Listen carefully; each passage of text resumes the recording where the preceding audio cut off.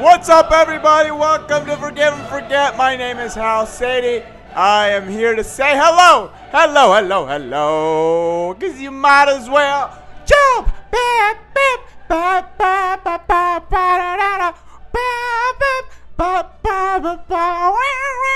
See, you don't need to go to a Van Halen concert. I am right here to give it to you.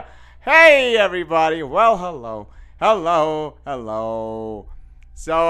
So yeah, I'm back to normal, okay? I'm back to normal. My voice is almost like 90% good. I got a good power behind it. Ow! But there's still a little bit left. It's just little tiny little pieces, you know? But I'm back. So I had this sales seminar too on the weekend, and then yesterday I went to the Vegas with my wife to meet up with a few cousins. And we had a great time. We said hello to each other, and then came back home today this morning. So we just spent the night. I was supposed to go Saturday night, but it didn't end up happening. It was like 8 or some time around the night, and we were a little tired. We were like, let's just stay home, and we went the next day. By the way, when we stayed home, we were watching this show called Swagger. I forgot who directs it, but it's O'Shea Jackson Jr., Ice Cube's son. I'm positive he doesn't want to be referred to as Ice Cube's son, but he's in it. And then there's other kid, I forgot his name, but it's like a Friday Night Lights meets basketball. Because from what I've heard, from what I've seen, the Friday Night Lights team is involved somehow.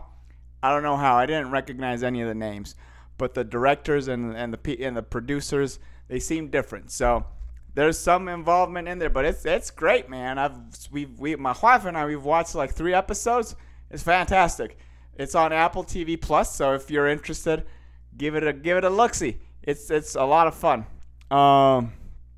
Let's see what else.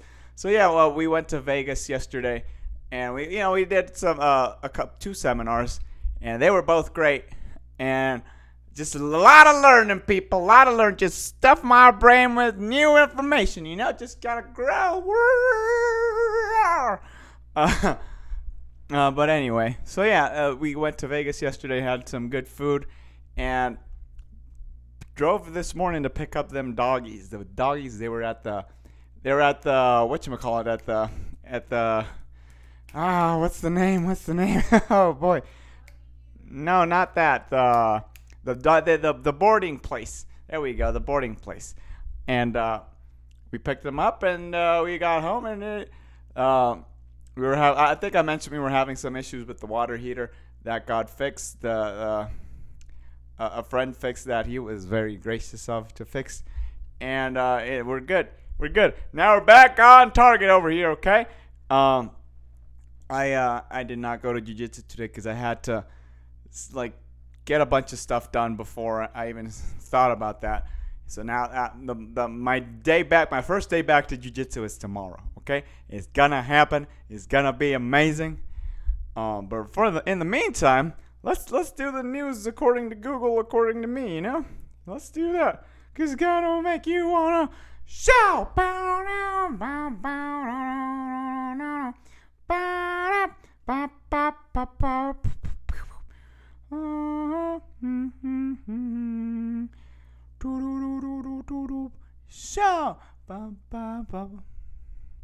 All right, here we go. There's a lot of stuff going on in the world right now. We are going to focus on the insignificant stuff, okay? The stuff that's dumb, but it might cheer us up, or it might give us a little but it'll be a little one, not a big one. This is it. Okay, so here we got Juliana Pena caught Zac Efron staring at her before UFC shocker.